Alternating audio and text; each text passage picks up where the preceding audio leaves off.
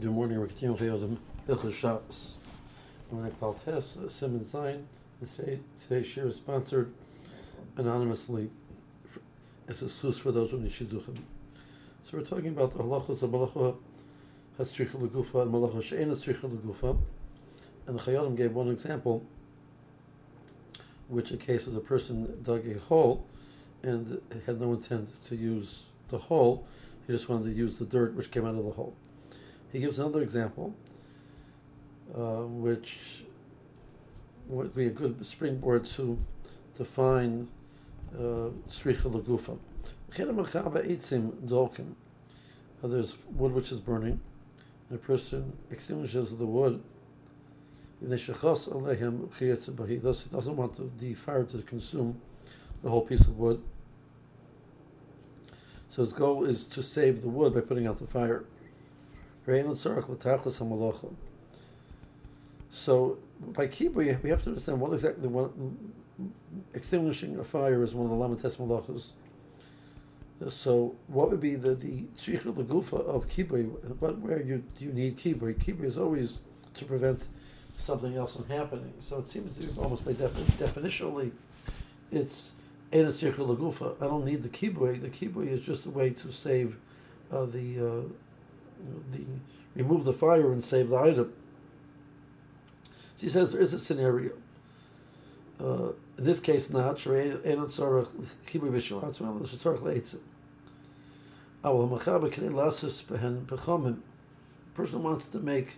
wants to take wood and burn it enough that it should become charcoal. So when he lights it a second time, it'll light more quickly. It's a much more controlled fire. Once you've singed it the first time, it catches more quickly. It's partially burnt, so you can control the fire. So people which were smelting metal, etc., used pechamim as the way to. They didn't use regular wood. They used pechamim. The way you make pecham is by lighting a fire and then extinguishing it.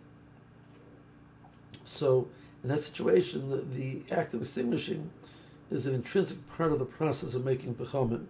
So that's harez tzarich legufa melacha shreyev shalas pechamim in lo yishichabed. So since extinguishing is an intrinsic part of the process of making pechamim, that's called that you're doing the act of kibui for that which kibui accomplishes. So that's the goal over here. So that's you're doing kibui not to save something or to prevent something from happening. You're doing kibui because kibui is something you need in this situation. So it leads us into the defining. We said that tzar legufa means you have to look at what the primary purpose is, and if you're doing it for something other than the primary purpose, it's called tzricha legufa. So how do we decide what the primary purpose is? So Tosa suggests that we look at what was in the Mishkan.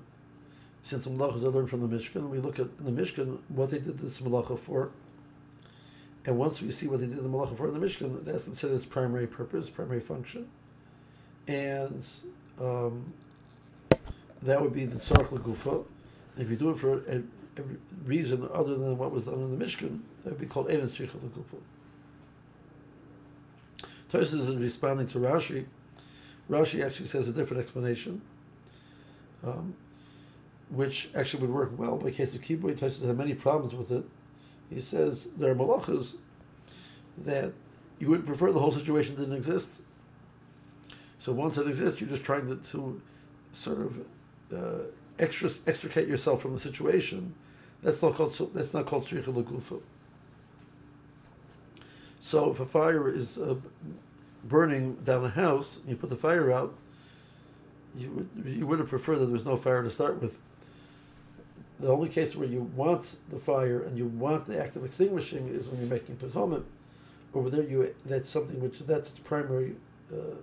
You're focusing on this is something that you want positively. So that's called tzarich legufa.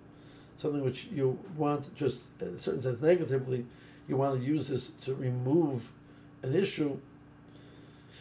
That's called ein tzricha legufa. That's Rashi's approach. Tosis has many questions on it.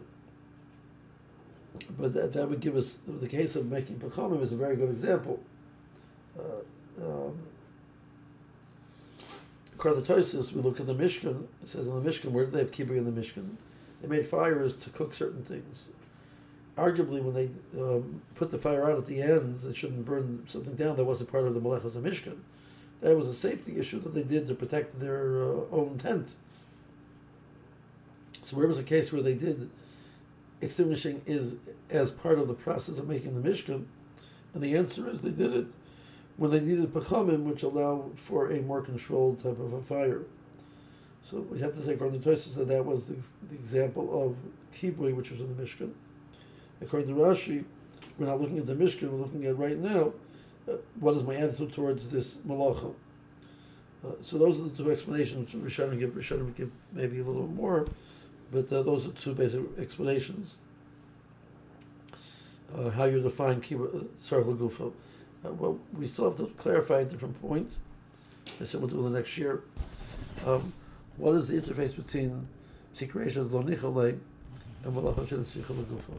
Have a good day.